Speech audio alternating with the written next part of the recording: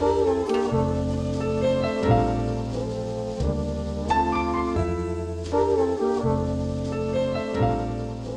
and welcome to Oats for Breakfast. Oats for Breakfast is affiliated with the Socialist Project, an eco-socialist organization based in Toronto.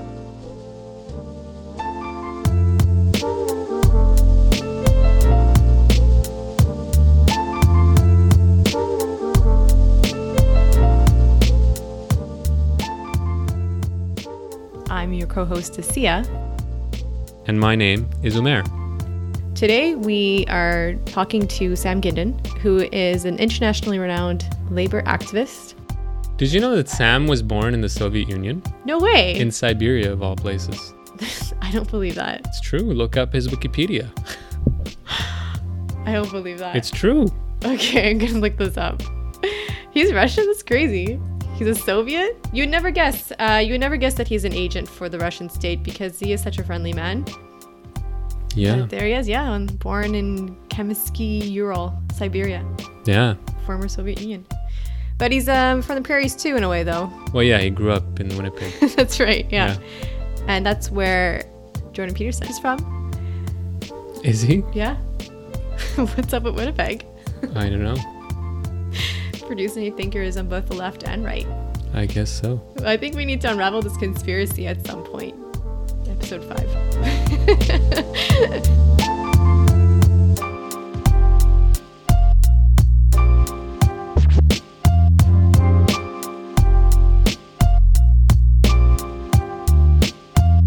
We talked to Sam during the last episode as well. We talked to him about Doug Ford's victory, as well as about the limits of the NDP. And today, we are going back in time, and we're talking to him about the days of action that took place when the last Conservative government was in power in Ontario, which was the Mike Harris government. What the Harris government did was initiate broad cuts, closing down 39 hospitals, cutting millions of dollars from various social programs, clawing back social housing. He eliminated a $37 a month benefit for pregnant welfare recipients, saying that he wanted to make sure those dollars didn't go to beer. It's a little... Well, you know, pregnant women. They're known for their drinking. Beer consumption, specifically, not alcohol more generally. Yeah. Yeah, I mean, being pregnant is stressful. You need to take the edge off with good beer.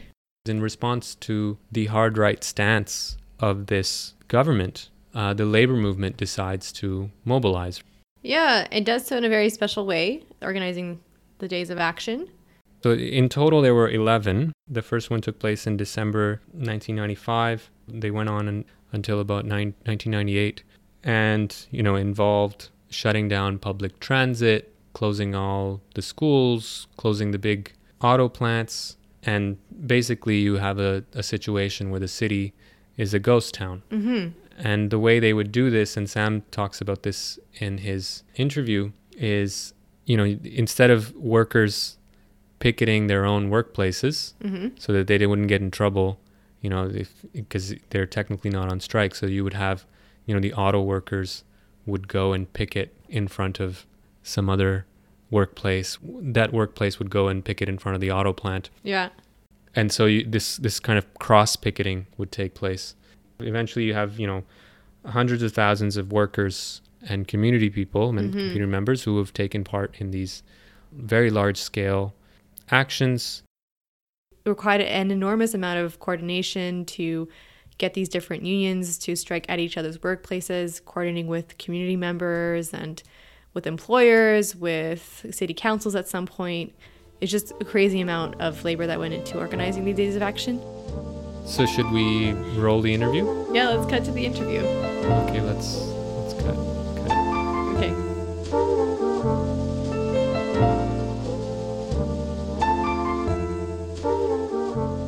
Ford's victory brings to mind the government of Mike Harris. Should it bring Mike Harris to mind? Are there actually important differences that we have to note? You have to remember that at that moment in time, we had just had an NDP government, and which the labor movement supported, although there were divisions because the NDP government had actually imposed constraints on the public sector. It rolled back wages and collective agreements. Pretty drastic thing to do because it set the stage for any right-wing government to do that. So there are actually divisions in the labor movement that were very profound because the auto workers actually joined with the public sector in being critical of this. Had they not done that, the whole private sector would have been on one side, kind of quietly protesting but really supporting the NDP, and the public sector would have been left out to dry. The fact that the auto workers joined with the public sector was a message to them, oh, you're part of a larger trade union movement and we're with you. Right. So you had that division. Then you get Harris, and there's a question of, well, how to respond. And a lot of workers had defied their leadership and voted for Harris. Yeah, Harris won because he did relatively well. It wasn't, a lot of workers supported the NDP, but he did relatively well amongst workers. Part of it was, one of the issues was actually affirmative action. The unions took a good position on it, but they didn't do the education. So not doing the education, Harris could actually exploit it. That was, one issue. The other was the NDP had promised to provide nationalized auto insurance, and that was going to be a big benefit. Well, they backed down. So what workers were seeing was, this is what our friends are doing. They make these promises, they don't deliver, they back down. So they were alienated. You express that anger. It's something you see everywhere. People getting angry and alienated, and they vote against people who broke their trust. So it was in this context that the labor movement started organizing the Days of Action. How did that happen? So the labor movement's very weak, and the question is, well, how can it respond? And some on the left were calling for a general strike. They had just lost an election. They had just lost a lot of their members. There's no way you were going to have a general strike. Steel workers weren't going to support it. Retail workers weren't going to support it. And so the labor movement came up with this strategy. They came up with the strategy of having, let's focus on shutting down one community at a time. And the great advantage of doing that is it stretched over time. If you had a general strike, you'd have it, have a good showing, and it's over. Yeah. This way, people spent, everybody in each community, when you said we're going into London, the newspapers were full of stories about chaos and this is going to be disaster, which meant actually that the workers were sitting around talking about it. So for 4 months, everybody was talking about it. And then it happens. And then the labor movement could send all its best organizers into that community, which you couldn't do if you had a province-wide strike. And if you could shut down the schools, the post office, transit, and a major manufacturing sector, it would look like a general strike anyways in that community. And that we had the power to do. The bus riders were on side. The teachers were being threatened by the cuts. The posties were radical and on side. And the auto workers were ready. So if steel and other manufacturing sectors and service sectors didn't do it, it didn't matter. Towns looked like a ghost town. And then you would move on to another community. So it actually stretched out for 2.5 years. So it's 2.5 years of organizing. And the other thing the unions did was, because you're shutting down a workplace, workers are going to lose their pay. Well, there's no way workers were going to do this unless you actually explain to them why they should do this, that it mattered, that it was going to affect something. So suddenly the unions actually had to use their own organizations and structures to convince people. They had to go in and talk. Even if members were going to yell at them at first, they had to convince them that. So that was effective. And another thing they did was, it's illegal to shut down your own workplace during the life of a collective agreement. So they got other unions to do it. Or maybe retirees, people who couldn't be fired there. Like the posties would shut down an auto plant, and we'd go shut down the post office. So it actually created a new kind of solidarity across unions. So all these things kind of came out, not because somebody had actually thought about it that carefully. It was almost like backing into a good strategy. What were the outcomes? So whenever you talk about outcomes and you're evaluating something, you have to say what your criteria is for evaluating it. So, if the criteria is that Harris steps down because he's overwhelmed by this opposition, well, it failed. Right. He didn't get defeated. Well, the other criteria might be that, is Harris going to be reelected? And and he was. In terms of defeating Harris, it didn't work. And it couldn't have. I mean, no politician who's got an electoral mandate. Do you feel like perhaps the cuts were less bad than they... I think that there were two things. If you track the polls, you can see that as we really got into these Days of Action, the polls were really turning against Harris. For various reasons. Some people just didn't like the commotion. Business was getting a little bit nervous about all of this mobilization, but mostly because people were getting to understand the issues. I mean, the first place we did this was in London, Ontario, one of the coldest days of the year in December. And the issue was welfare cuts. That was the only thing he'd actually done yet. He did a lot very fast, but at that point, he'd only done... And the question was, well, why would auto workers and bus drivers, etc., be supporting this? And, people would go into plants and they'd get booed for saying, we're going to shut this down and lose the debt. And by the time they heard the explanations, a lot of the explanation is, well, what kind of a community do you want to live in? Mm-hmm. Do you want to live in a community where people are being, who can't afford to eat, are being thrown on the street? Or do you want to live in a decent community? And people began to turn around. I can't imagine something like that happening today. We should get to that in a second, because that's really where you're driving at. But just before that, I just want to say, in terms of the impacts, there was a change in the polls, which was significant. Mm-hmm. You could make a case that, I think a good case, that it slowed him down. That things could have, he didn't reverse things, but it slowed him down. And if what he saw was your weakness, like you have a general strike and everybody goes home, it might have just encouraged him. So you could say that it slowed things down, but it didn't defeat him.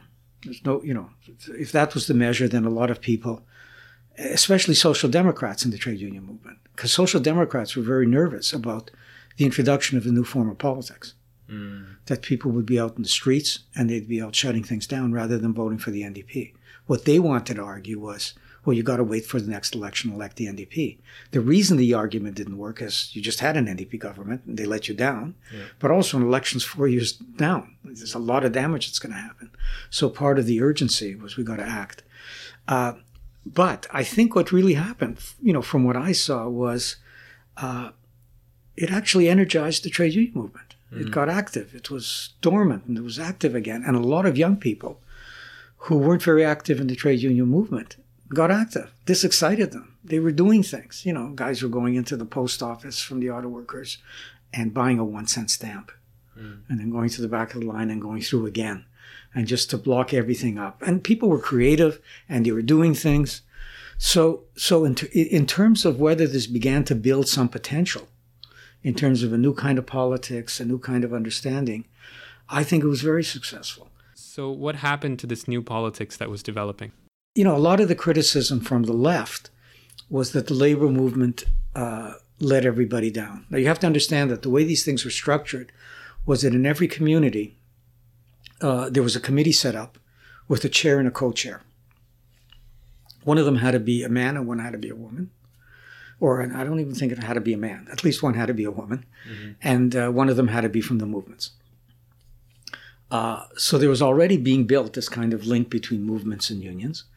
And even between movements. Like in London, I think there was, a couple dozen movements that never talked to each other. All of a sudden, they were kind of getting united too.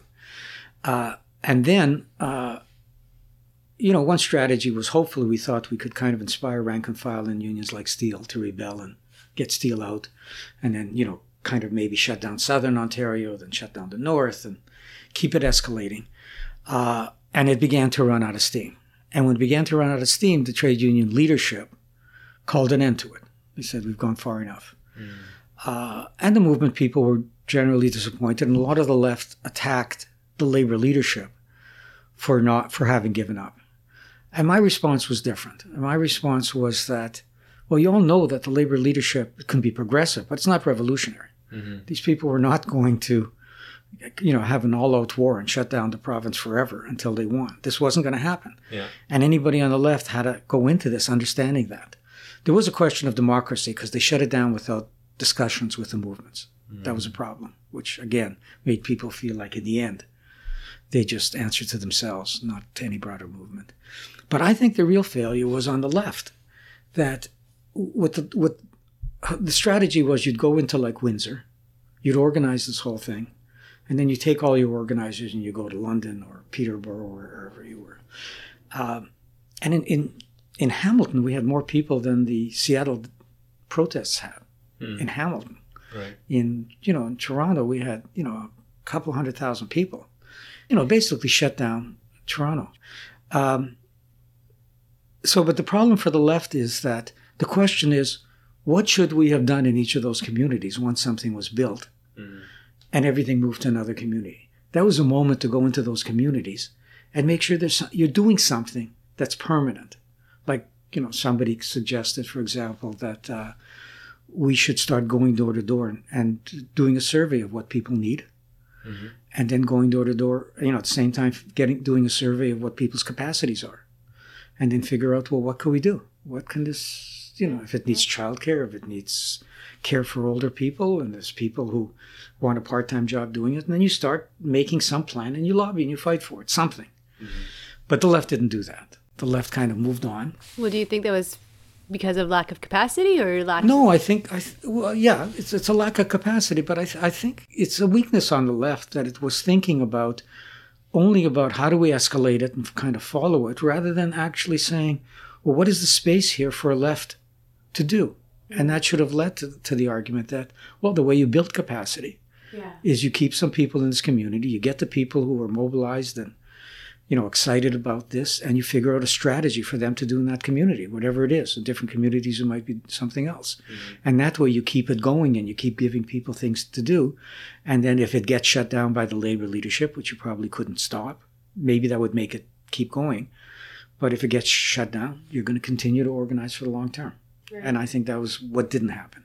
What about internal to the labor movement itself? I mean, is it possible that there could be a leadership that wouldn't back down? It's a very good question. At that point in time, I'd say that there were leaders who were committed to taking this fight further. But I think even the best of the leaders weren't sure how much you could really keep pushing this. Like, where were you going to eventually end up? What were you going to do? You'd have to have an all-out general strike that would go on forever. But it's more than that. I mean, these are labor leaders. They were acting as good, progressive, militant labor leaders, which is different than saying we want to take over the province and transform it. Yeah. And then whether you can do it in Ontario is another question. I mean, there's hard questions for the left, and especially given, well, what base did you have for building this? Did you have a political party? No. Did you have a socialist party? No. So the question always was, I think. That without a left, and I mean an organized left, not just lefties around, that is really thinking about the long term and sees these things as opportunities and builds on them, you couldn't at this moment win. You can't go 50 years without building socialist consciousness and say, hey, now we'll change it. You can change a lot, but you have to prepare. And, had that happened, maybe, what happened after the Days of Action, we would have had a left today. But I think the problem is that the labor movement on itself will only go so far. It's basically a defensive organization. You don't join a labor movement because you want to change society. You join it because that's where I work. Yeah. You can be a conservative. Yeah. And often you weren't even organized when there was a union when you got there. So, to change these people, you can change them in progressive ways. But to go beyond that requires an organization whose main focus in life isn't how do I deal with grievances? How do I get a better wage? But how do I change society? And how do I create people who can change society? And we didn't have that. Right. And I think that was a major limit. So, maybe the labor movement could have gone a bit further. I think that's possible than it did. But it wasn't going to win this battle. So what followed after the Days of Action wrapped up? Things just flattened out afterwards. Partly it was exhaustion. You really mobilized. You had to kind of go back to normal life, and it was exhaustion. You couldn't keep doing this. But it was also, there wasn't a strategy to keep building. And I don't think unions could have had that strategy without some kind of a socialist organization. So what happens after that is the labor movement goes flat. Globalization is increasing. There's more pressures on people. And there were defeats. And the defeats weren't just of benefits and wages. They were defeats of the institutions. And they were very much about defeats of expectations. People stop expecting more. Instead of thinking that you can change the world, you start thinking in terms of, can I hang on to what I've got? And, you're living through the impact of that. That's how it affects the popular culture on the left. And that makes things different today. So how are things different today? And what does that mean for reviving something like the Days of Action in the present context? the fact that auto could play that kind of a role in those days, which kind of kept the labor movement, the public sector, with, seeing itself as still part of the labor movement, auto can't play this role anymore because it's been so defeated. Yeah. Auto is doing things like negotiating two-tier wages, which means that two people doing the same work, the younger person is just exploited more in a collective agreement to save something for the other people, and you just can't rebuild the union on that basis. So auto isn't in a position. It's hated, for one thing, by all unions, public sector and private. So there's nobody to kind of play the leading role that auto did. That's one difference. There's also the defeats. I mean, the defeats, it's a long time now. And the defeats over a quarter of a century, they matter. So the question is, can you revive this? And I don't think you could. You couldn't get the unions together in a room. Mm-hmm. And I don't think you could actually say, let's do it. People's heads are just like, are you crazy? Like, they can't even, they're not even strikes going on. It's just, it's so defeated. So I think you'd have to do it differently. And I think that the way you'd probably have to do it is to convince people that we are really going to get our ass kicked. And we really have to prepare for that. This isn't going to be just, a few cutbacks of inspectors. This is going to be a massive attack on social programs and on unions, and we better get ready. And I think that what the labor movement has to be convinced of is that every union has to start getting ready. They have to start talking to their members. They have to start winning their members back from the right. And so there has to be massive education, which the central labor bodies can do. And, some agreement that we all have to go back and at least do the job in our own backyard. And if you do that, you can then start talking about maybe some solidarity, like if the teachers are on strike against cutbacks in education because their contracts are coming up, can we take some action in support? Is that possible? What does that look like, taking action? Well, I think just like in the days of action, you have to think about this as being creative. So it might mean that if there's public sector cutbacks, if the teachers are really attacked, then the message is, we're next, if you're in the public sector. So you might want to, not just support them by joining their picket lines. You might actually think about a wildcat for a day. And you might start with slow things. If you just did something that said, we're going to take off 2 hours from work, you have to explain to people why. You have to leaflet. You have to have discussions. And you start doing those things. You start actually asking, well, what are these different unions in different sectors capable of? It's harder if you're working in a long-term care unit. Mm. But, you get creative about it. Michael Hurley had suggested in thinking about, well, what would long-term care workers do? Because they don't want to strike. Mm-hmm. They don't want to strike against the patients. He said that they should have the opposite of a strike. They should actually call workers in from another shift and all go into work and show the kind of services you could provide if the government actually cared about you. Right.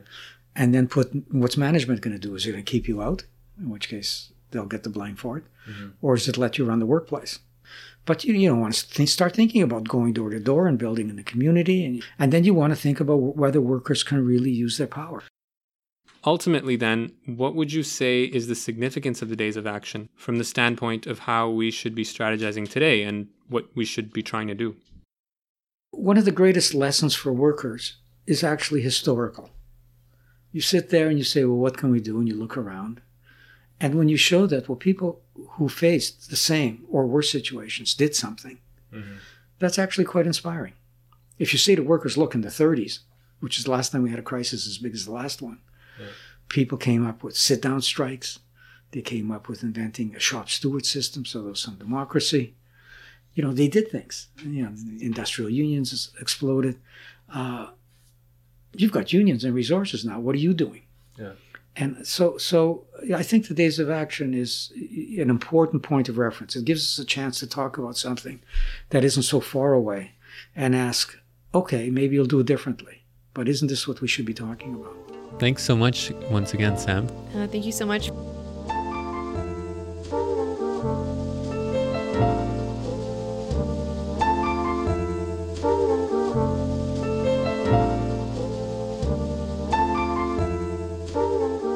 when I was little, my dad was a secondary school teacher, and I was present at the Toronto Day of Action. And though I was quite young, I do remember especially the excellent effigies that were created of Mike Harris and a few other of the ministers. And yeah, it was a very energetic rally. It was like a very positive kind of space. I remember a lot of energy, a lot of great posters, very colorful. So for a child, it was a jolly good time. Only later, as an adult, that I realized that was a day of action and now is part of history. So that was in October 1996? I couldn't tell you. Well, how old you must have been? Well, I shouldn't ask. That's not... Listeners don't need to know my age. Okay, I guess not. Let's just say anywhere from 3 to 13. Okay. Yeah. Is that yeah? I think I must have been around 7, I think. Well, you would have been 8 years old. Okay. Well, there you go. Great. If you're born in the same year than I am. Well, I was, yeah. I would have been, okay. I would have been 8. All right, great. October well, I had a good guess. 1996. Yeah. So when you were out, and that was alongside 200,000 other people. Yeah, I guess so. Do you remember, was it big? Yeah, I do remember it being huge. I remember it being like one of the most crowded places I'd ever seen. And you've been a socialist ever since. So the days of action were effective. Yeah. So what was your takeaway from the interview, Omer? I think it's interesting to start thinking about... So Mike Harris gets elected June 9th, 1995. Mm-hmm. And on December 11th, the first day of action takes place. So that's a 7-month period. The organizing for that first day of action in London, Ontario would have taken quite a bit of time. And so there was an effort made to start organizing almost right away to oppose the Harris government. Now, I guess it will have to be seen how long it takes for us in the present moment to start organizing against the Ford government in a substantive way. I mean, we've already seen rallies and protests, and there have been meetings about organizing some kind of coalition, but it's not clear what's going to emerge. And I think Sam is careful to point out, and I think rightly so, that things are different. So I mean, and a lot of us are talking about the days of action, and we of course decided to do a podcast episode on it because we think it's important to think about and think over, but it's also important to remember that the situation today is different and we can't simply repeat what was done before. Yeah, that's a really good point. But, I guess we're not completely left out to dry. We still have this example on which we can build, as Sam was saying. Maybe our podcast will play a small role in helping to create this response. Probably not, but... well, one can help. It could be a small role. Yeah. Well, yeah, small role, yeah, of course. Then I guess that's why we're trying to do this. Okay, well, thanks once again for listening to the podcast. Please come back for next week. We'll be talking to Sadia Khan about the sex ed curriculum. We're also going to be talking to her about the support for Doug Ford that exists among immigrant communities. And if you have a bit of extra change, go to our Patreon, patreon.com/oatsforbreakfast. And if you'd like to email us, you can do that by by sending your email to podcast@socialistproject.ca. To learn more about the Socialist Project, go to socialistproject.ca. Everything you need is there. All right. Till next time. We'll catch you later. Bye.